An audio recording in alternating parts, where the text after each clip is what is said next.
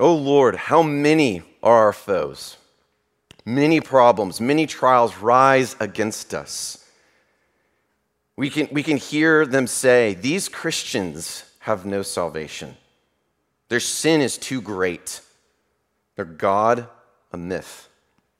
But you, O Lord, are a supernatural shield about us. You are glorious.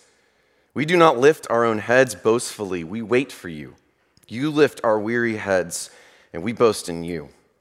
We cry aloud to you, and we know you'll respond. You have already answered us from the hill where Jesus died. When we slept last night and our eyes opened this morning, we know it's because you did not sleep at all. You again chose to sustain our lives for this day. So we will not be afraid of many thousands who have set themselves against you and against us, your people. Arise, O Lord. Help us to flee sin like our lives depended on it, because our lives do depend on it. Put a wide margin of space between us and evil. Get it as far away from us as possible. Cause our lives to flourish in prayer and devotion to you. Lord, please break the teeth of prayerlessness in our lives. Knock the wind out of our excuses to not pray. All honor and glory and power belongs to you. You are the author of salvation. Bless us this morning as we seek the good of others. Amen. All right, well, good morning. If you have your Bibles, please turn to Psalm 3. We're going to be in Psalm 3 today. Whenever I have the opportunity to preach, I will be preaching through the Psalms, so I'll be very predictable. If you ever see me up here again, I'll be preaching on Psalms 4. All right. While you're turning there, let's just do a simple kind of recap, right? Psalm chapter 1 and 2, we see this beautiful ideal coming together. We have God's law, God's perfect law, and then we have God's king, okay? And these two agents of God uses his chosen servant to bless God's people and then on into the world. This is what Israel was to do. What we see in Psalm 1 and 2 is how things should go. But then what we see in Psalm 3 until Psalm 150, right, is how things actually go. Psalm 1 and 2 is what Israel should have been. It's what they could have been. And Psalm 3 and onward is what Israel was. What we're talking about here is expectations versus reality, right? The good, the true, the beautiful versus what is all just too painfully real. Okay, you see a commercial for this buy one, get one free double cheeseburger. It's awesome, right? You rush out to the store, you bring it home, and then what is it? All signs point to danger, right? Like ketchup and mustard are like bleeding forth from the wrapper. You know, it's not two patties, it's just one patty like cut down the middle. Reality sets in, right? There is no archetypal burger. It's just not going to happen. There are memes out there. Have you seen the memes where there's like expectations and then reality or something like that? It's expectations, reality.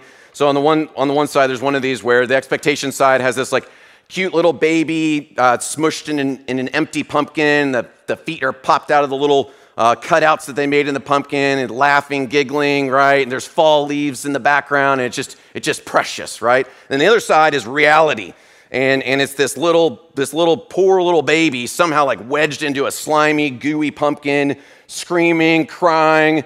Like its foot is all janky and it's like halfway out of the little cutout. Like it's just bad. It's whenever we try to do the thing, right? Try to match the picture. It doesn't go well. There are certain expectations we have, and then there's just real life. In Psalm 3, we find David facing the reality of his kingship in a sinful world. This is a reality psalm.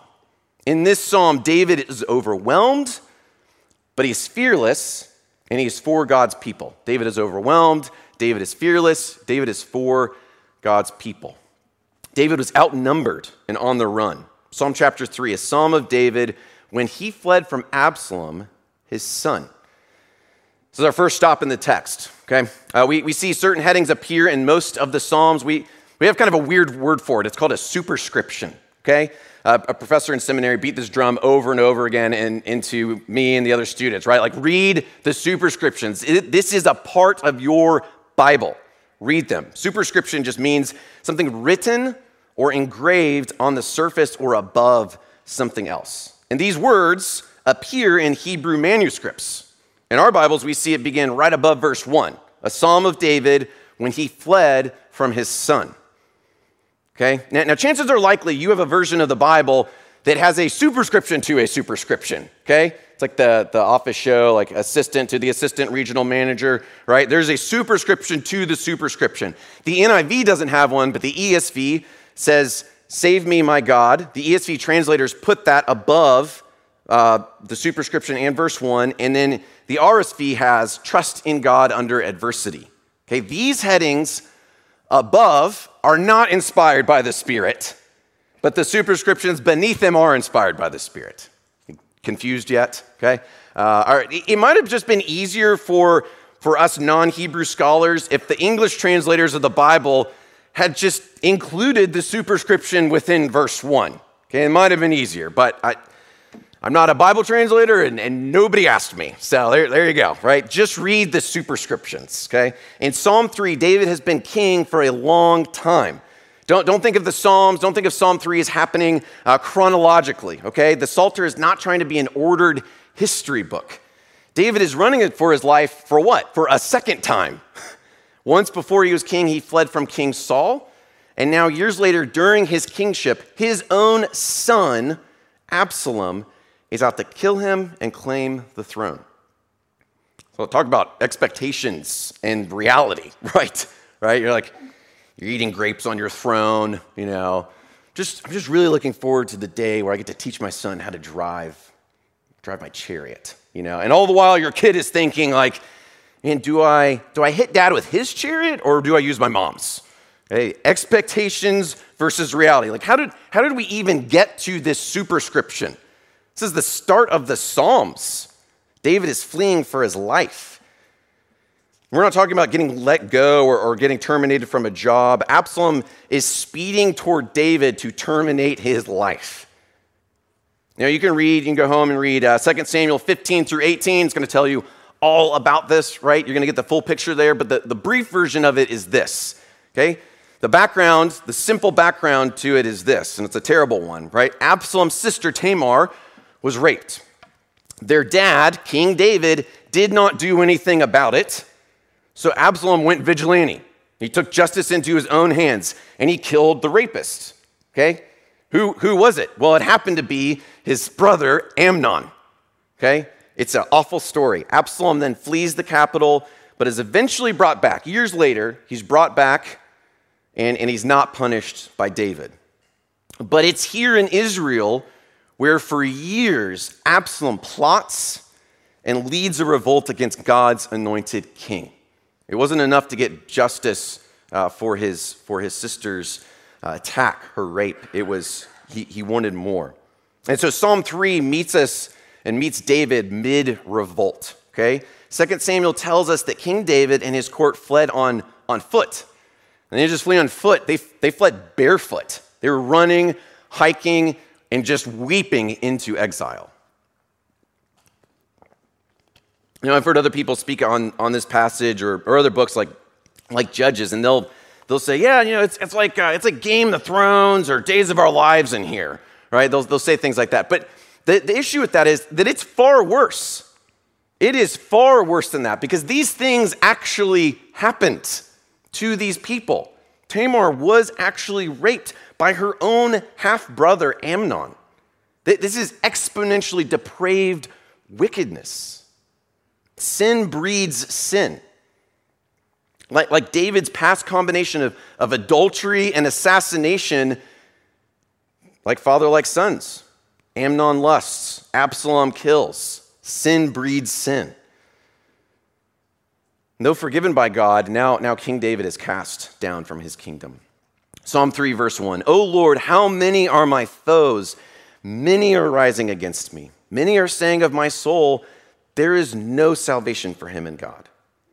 David is running for his life. He's running out of options. He's the opposition closing in on him, and he is overwhelmed. And the core of who he is, they are saying of his soul, the core of who he is under attack. His enemies verbally attacked his identity, not just as an image bearer, but as God's chosen king. This is not just you're a lost soul kind of mocking. This is a full spectrum taunt, both body and soul, the core of what made David, David. When his enemies say there's no salvation for David, this word salvation, this word deliverance, it refers to removing restriction. It refers to providing room or space.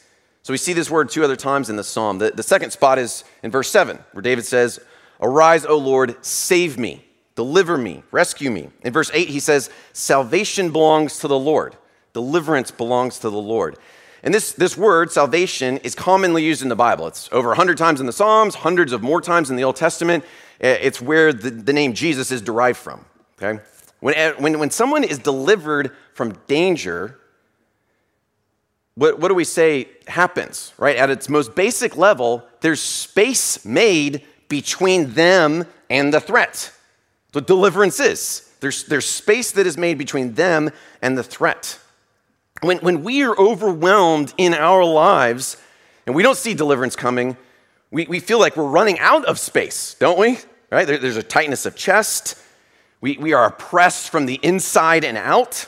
We feel hemmed in by our own desperation, maybe our own sinful desires. It feels like there's this suffocating atmosphere of restriction around our body. Our defenses are up 24/7. Our minds are anxiously overactive. And there's no space left between us and our problems that we can even catch a breath. Okay? We don't know where we end and our problems begin. It's just bad. And David's enemies are saying that God is done making room for David. Perhaps they recalled their last king. Okay? Probably what I would have done. King Saul disobeyed God, and so what happened? God's spirit left Saul. Shortly after this, what did Saul do? He was in a battle. Saul killed himself by falling on his sword. He died overwhelmed and undelivered by God. David disobeyed God too. His enemies think he's too far gone. We've seen this. We've seen the likes of this before. David's our second king, and just like our last one, he's too far gone. David might as well have fathered doom itself because death is now coming for him by his own son's hand. Of this statement, where his enemies say there's no salvation in God, Charles Spurgeon said this. He said of this statement, there's no salvation in God. "If all the trials which come from heaven, all the temptations which ascend from hell, and all the crosses which arise from earth could be mixed, pressed together, they would not make a trial so terrible as what we see in this verse. It is the most bitter of all afflictions, to be led to fear that there is no help for us in God." Chances are likely, chances are good that if you're listening to this, you've known what it's like to feel beyond salvation's reach. Maybe now you feel hopelessly beyond the reach of God's help. Those who have actually had to run for their lives, how do they describe it? They can't move their legs fast enough. But those of us who feel like we're internally running for our lives, like we can't slow our minds down fast enough. Instead of a steady jog, the stress and anxiety we face in the race of life, what does it do? It causes our minds to move at a dead sprint. Our bodies ask for a break, but our minds dash into the future with no intention of slowing down. We enter bed. What? Restless. We wake up. We try again. Start the day in tranquility, maybe over the word, a quiet devotion, cup of coffee, cup of tea, just peace and quiet in the home. And then before we know it, the day just, it gets a head start on us. It jumps out in front of us. The teeth of life start rearing their ugly fangs. Reality smacks our expectations on the cheek. Right? We're late for work again. The kids are fighting again.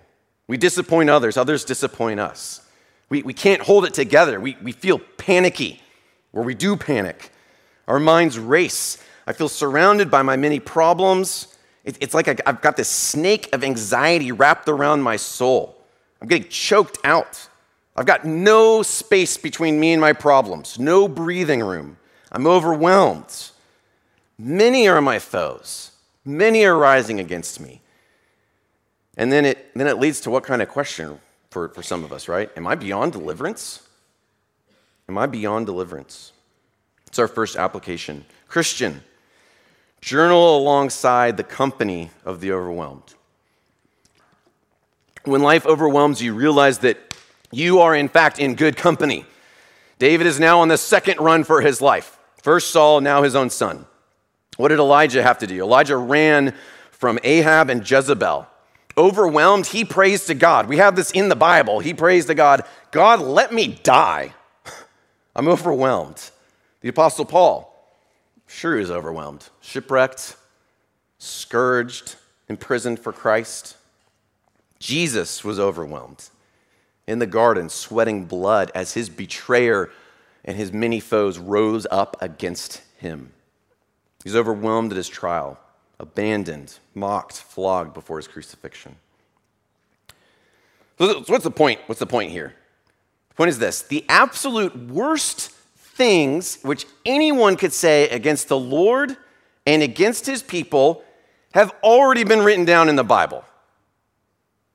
There's no salvation for you. You think God told you that he would give you eternal life? If God really loves you, then why is he letting your life turn out like this? Why hasn't the Lord helped your family when they needed it the most? These things and more are already in God's word. The worst insinuations, the worst insults which anyone could say against the Lord and against his people have already been written down in the Bible. The saints, Psalm 3 was written for our example. It was written for our instruction. Write down your fears. Journal along with the company of the overwhelmed, and do not hold back a thing. We've already seen the worst that can be thrown at us. Write and pray, God, I'm anxious. My heart is about to beat out of my chest, but I'm in good company. My flesh is telling me that I am beyond your deliverance, Lord, but in you, I see that I'm in good company. You're the only deliverer. Help me to trust you. So God's deliverance is here. God's deliverance is clear. Whether it was yesterday or years ago, if you follow Jesus, God has delivered you. You know this, Christian. God has delivered you from sin's penalty and power, which is way better than catching a break from the painful realities of life. There's simply no comparison. There's no comparison. Suffering in hell for sin does not compare with the temporary suffering on earth for the gospel's sake. Non-Christian, join this company of the overwhelmed. God's deliverance is clear. If you're here and you're not a Christian, we want you to know that for our sake, Jesus willingly chose not to be delivered from evil. Rather, he was delivered into the hands of sinners like you and like me. He chose each moment to suffer the full weight of God's wrath on the cross until there was no breathing room left in his lungs. The Bible is not a book that gives us empty promises which just pacify us or make us feel okay. When you're living outside of God's grace, you've got a real problem on your hands. There's only one way out.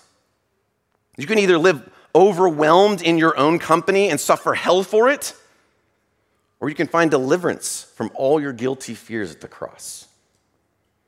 So today, like David just fled from danger on foot to survive, if you would flee from your sinful life of opposition to God and trust that Jesus' death paid for your sins, God promises to deliver you. He promises this in his word. He says he will create space between you and your sins, what? As far as the east is from the west. David is overwhelmed. David is fearless. His faith in God made him fearless. Psalm 3, verses 3 through 6. But you, O Lord, are a shield about me, my glory and the lifter of my head. I cried aloud to the Lord, and he answered me from his holy hill. I lay down and slept, and I woke again. For the Lord sustains me. I will not be afraid of many thousands of people who have set themselves against me. David is outnumbered. He's overwhelmed, but his faith in God makes him fearless. This word shield, as David uses it, it's not like a physical shield that you would hold onto. Okay, it's more akin to like a sci-fi movie or show where they have like invisible shields right around like the spaceships or around yourself. Okay, I won't go into further depth because then I would just sound like a total nerd, right? Like I know one of the shields named like the Holtzman shield, right? I know this somehow. It's not good. Okay, but David said, "You are a shield about me, a shield around me." Not just to hold out in front to like deflect blows from an enemy or arrows, but a 360-degree perimeter, all encompassing around me.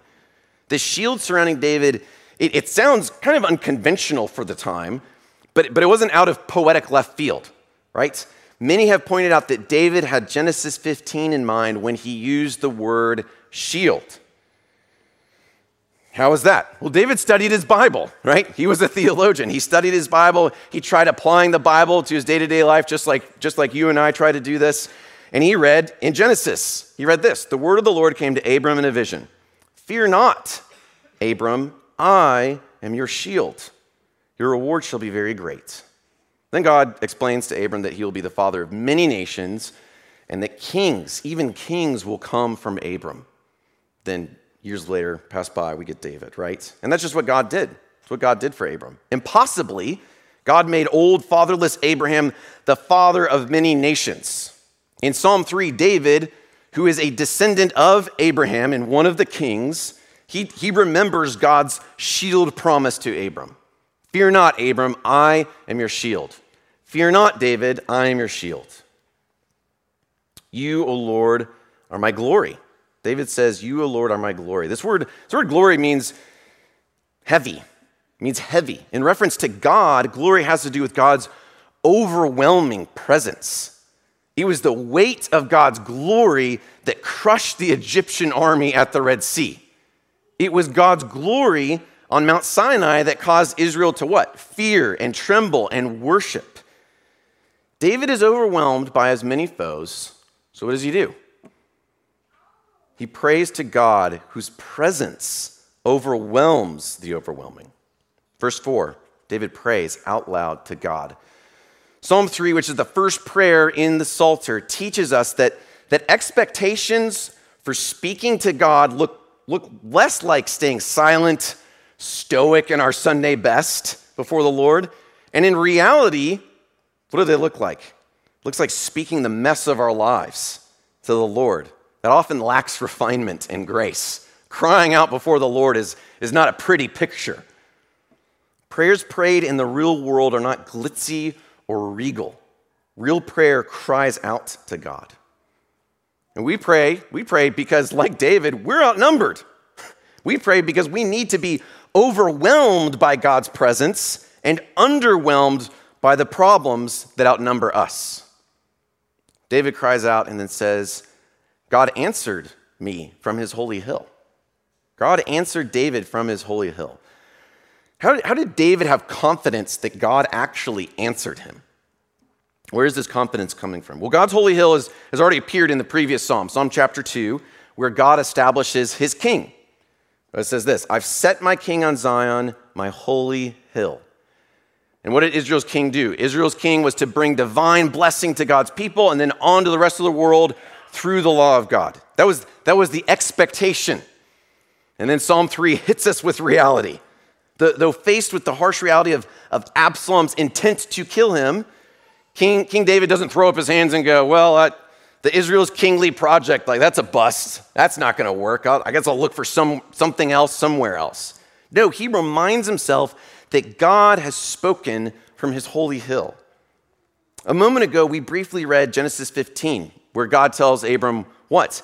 You'll be a shield to Abram. He will give him a great reward. The narrative picks up. But Abram said, "O Lord God, what will you give me? For I continue childless." The Lord brought him outside and said, "Abram, look toward heaven and number the stars, if you are able to number them." Then he said to him, "So shall your offspring be." And Abram believed the Lord, and he counted it to him as righteousness. God then goes on to guarantee this to Abram through what is called a covenant that signifies to Abram, even if you break your end of the deal, I'm not going to break mine. I will uphold my covenant even if you don't uphold your end. Later in chapter 17, God gives Abram a new name, Abraham, and he says this, I will make you into nations, and kings shall come from you. And I will establish my covenant between me and you and your offspring after you throughout their generations for an everlasting covenant. Many generations later, God's covenant with Abraham continued on until when? To where we are now in the text, until the time of David, one of Abram's distant grandchildren. And the Bible tells us that God makes a specific promise, a covenant with David, that David's kingdom will last forever. So I say all this to say that in David's time, this covenant between Abram and God, this covenant between David and God, it was kept where? In the Ark of the what? The covenant, right? And that was where? On God's holy hill. The Ark of the Covenant was the symbol of God's earthly throne. David is appealing to the promises of not Abraham only, but also to him, to David. It's like David saying, God, I'm reading my Bible here where you made a covenant with my ancestor Abraham, and you've made a promise to me. And I know you are gracious, and I know you will answer me. Your covenant set on your holy hill confirms this. I know your character, and so I know you'll keep your end of the deal. You will keep your promise. You will keep your covenant, even though I haven't always kept mine. Verse 5 and 6. I lay down and slept. I woke again, for the Lord sustained me. I will not be afraid of many thousands of people who have set themselves against me all around. Now, Absalom didn't have 1,000 people out looking for David, right? He had quite a few, but not 1,000. This word could signify not just 1,000, it could signify like up to 10,000, okay? David is saying, I will not be afraid even if a multitude shows up. Hundreds, thousands of enemies show up here because the Lord is the true sustainer of my life. So when I lay down, I'm going to sleep and I'm going to wake up again as long as the Lord ordains. A lot of people who experience fear, worry, anxiety, what do they have a hard time doing? Sleeping, right? They have a hard time sleeping at night. They're restless. Their mind's wheels just turn late into the night. Instead of having space between them and their myriad of problems and a good night's rest, they count and recount the many thousands of things they fear, the many thousands of foes against them. But confidence in God can change all of that. David is able to express full confidence in God. He says this, fear not, David, I am your shield and your glorious reward. In 2 Samuel 7, God promised to David, my steadfast love will not depart from you, as I took it from Saul. Instead, David, your throne will be established forever. So even though he's on the run, David prayed God's promises on the basis of God's character. Jesus tells us the story of the prodigal, right? It took the prodigal son returning to his father's home, humbled, empty-handed in order to find deliverance. It's interesting. It took prodigal David returning to life on the run, humbled and barefoot to see he needed deliverance. Now, you might be looking at this text and you're still just wondering, how in the world did David go from overwhelmed, right? His enemies are on the doorstep, right? To fearless. It's like the old Superman cartoon. If you ever seen the intro to it, faster than a speeding bullet, more powerful than a locomotive, able to leap tall buildings in a single bound. How is David able to just leap over this wall of insurmountable anxiety? If I had one person coming after my life, I would not be sleeping. I just would not be sleeping. Right? How is he able to overcome that, leap over this wall, and then sleep like a baby? Here's our next application. Don't simply say your nightly prayers. Meet God in confident communion. Okay, I think this might be a difficult one for us. Meet God in confident communion. In 1657, John Owen wrote the following: many dark and disturbing thoughts are apt to arise in our lives. Few can carry up their hearts and minds by faith in order to rest their souls in the love of the Father. They live below it, in the troublesome region of hopes and fears, storms and clouds. But all here is serene and quiet. Where is this quiet and serene place of rest for John Owen? He says this, "For the love of the Father is the only rest of the soul." So Christian, if fearlessness in the midst of overwhelming anxiety is just a pipe dream for you, and you live life overburdened and fearful, then the Bible has a hard but good corrective for you. I want you to consider that God's word is telling us that maybe we don't understand prayer the way that we ought to understand prayer. Prayer for David and the other psalmists was actual communion with God. He was speaking to God, the creator of heaven and earth, who holds all power, human or otherwise. And David had complete confidence in God. At the beginning of Psalm 3, David's enemies are rising up against him. They're surrounding him on all sides, right?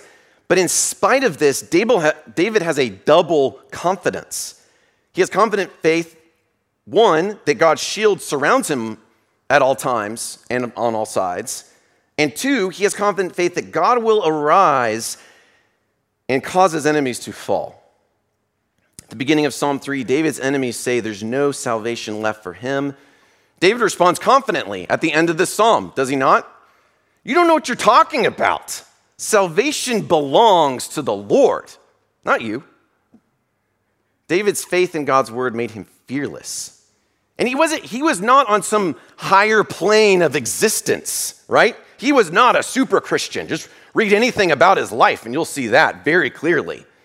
By faith, he communed with God and his confidence was restored. When David prayed to God, David met God in prayer. So Christian, when you pray, do you stay put until you are once again confident of God's love for you in Christ? Or do you check your nightly prayers off the list? When you pray, do you expect to meet with God? Or do you get distracted by all the other meetings that you have to attend in the day? David's confidence in God was restored in prayer. In prayer, he remembered God's promise of steadfast love. So likewise, when we meet with God face to face in his word and through prayer, our confidence in our own selves, it dwindles, and our God confidence grows. Have you ever been in a situation where you were frightened? You're just frightened. But then just at the right time, the right person stepped into that situation, and they handled it. They cleared everything up, and everything was fine. The fear you faced just melted away into peace. When David cried out in simple trust, he knew that at the right time, in God's time, God's word of deliverance would come through and say to him, I'll handle this. I'll handle this. So Christian, when we pray with confidence, we pray knowing that God hears us. We pray knowing God loves us. And we have confidence. How do we have confidence that God hears us? Abram heard God. God spoke directly to Abram. That doesn't happen to me. David had the prophet Nathan, and he had the Ark of the Covenant. They had those. But we have something better. At the right time, we know God sent the right man who entered into all the painful realities of our lives and said this, I'll handle this. And he did, to the point of death. When our confidence is in Christ, our fears do melt away. Do we still have a myriad of problems all around us? Yes. Do we still experience painful loss and grief? Yes. Are there still enemies of the gospel seeking our spiritual ruin? Maybe even coming after our own lives? Yes. But by faith, the weight of these problems are outweighed and overnumbered by God's presence and his promise of love. Don't give glory to your problems. Give glory to God. Maturity in our prayer life means that our real problems that can really harm us are outweighed by the glory of our real God. What do we see in Scripture? If God is for us, who can be against us? And that's a real question. Who can actually be against us if God is for us? What greater promise can we have than this? Nothing can separate us from what? The love of God in Christ Jesus our Savior. Martin Luther had a habit of, he would go to his window in the evening and he would say this. He would say, God, is it my world or yours? Is it my church or yours? If they are your world and your church, please take care of them. I am tired. I'm going to bed. Good night, my God. For others, David was for God's people, 7 and 8. David is overwhelmed, David is fearless, and David is for others. Arise, O Lord, you strike all my enemies on the cheek. You break the teeth of the wicked. Salvation belongs to the Lord. Your blessing be on your people. Asking the Lord to arise is asking him to act on one's behalf to get involved. Okay, you might see that and you're like, oh, man, I was a little caught off guard by the breaking the teeth of the wicked thing, right? And but no, really, if David's going to be brash at all, he would be brash in this: Arise, O Lord, God, move on my behalf. I'm asking you. Notice how David switches tenses here. He asks God to get involved, but then he speaks like God already has gotten involved, doesn't he? He says, "For you break the teeth of the wicked." This is a verb tense called a perfect of confidence. Scholars have also referred to it as a prophetic perfect. They say this: in other words, David is so confident of the outcome that he writes it as if it had already happened. Now, there are psalms which we refer to as the imprecatory psalms. So it's where the psalmist asks God to bring down destruction on his enemies. Okay, and that's not this psalm. That's another topic for another day. I'll get there, if you hang with us long enough, right? David's statement here is not an imprecatory statement. Why do I say that? Well, in the Bible and in other ancient literature, striking someone on the cheek, it meant that you were wanting the person to be disgraced, to be dishonored. You wanted them to shut up. David trusts that God will put his foes in their place. This is a faith statement. It's not a fight statement. No, he's saying, dismantle their plans, God. Take the teeth out of their evil plots. This whole psalm, David has asked for what? Deliverance from his enemies, not death to his enemies. David's enemies are surrounding him like a pride of lions surrounding their prey. So before they can clench their teeth down on David, what is he saying? He's wanting God to break their jaws, get them away from me. You might say, I don't know. It seems like God's being violent in this passage. David wants God to be violent. Well, there's two reasons why I don't think that's the case. On top of what I've already mentioned, right? One reason is that David loves his main opponent. David loves his main foe. Who is it? It's Absalom, his son. He loves Absalom. Absalom is not just his son; it's also his favorite son. All right, David pleads with his men in 2 Samuel, pleads with them to not kill Absalom. He just wants him to be captured. He wants his teeth removed. 2, David concludes this psalm by asking God for what? He asked God for blessing. Think about it. May your blessing be on your people. These are the very people that are coming after David to try to take David's own life, okay? David, under extreme duress, prays with intensity. David is not asking for his enemies to be killed, but to be dismantled. And I think some of us could use a good dose of Psalm 3:7 infused into our prayer life. And maybe it's different than you would first think. All right? Are you easily angered? What should you ask God to do? Ask God to break the teeth of your sinful anger before you head down the path of who? Absalom. Is vengeance yours or God's? Leave it to God. Are you worried? Pray in full confidence for God to break the overwhelming jaws of worry pressing down on you. Pray with your Bible open until you trust more in God's overwhelming presence than you worry about the many problems of life. Are you not angry enough? Ask God to break the teeth of the pervasive, cultural lie that God is not real or that God is not clear in his word. We're often just not angry about the right things. We can be angry. We should just be angry like God's angry. Are you not anxious about the right things? Right? Pray for Christian missionaries who daily risk their necks. Pray for that Satan's work would be struck down. Pray that these missionaries would have favor with all the people they interact with governing officials who hate the gospel of Jesus, who might get them killed. Pray for imprisoned Christians who might die at the hands of their captors, that they would persevere faithfully to the end, that the Lord would bless the murderous and turn them into missionaries, just as Jesus taught us. What did Jesus say? Bless those who persecute you. Bless and do not curse them. We are to bring God's words of life to others, even sworn enemies. Salvation belongs to the Lord. We are called to bless God's people and for those who have yet to become God's people. The songwriter Isaac Watts richly ties Psalm 3 together in song form.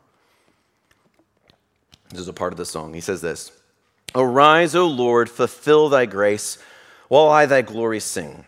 My God has broke the serpent's teeth, and death has lost its sting.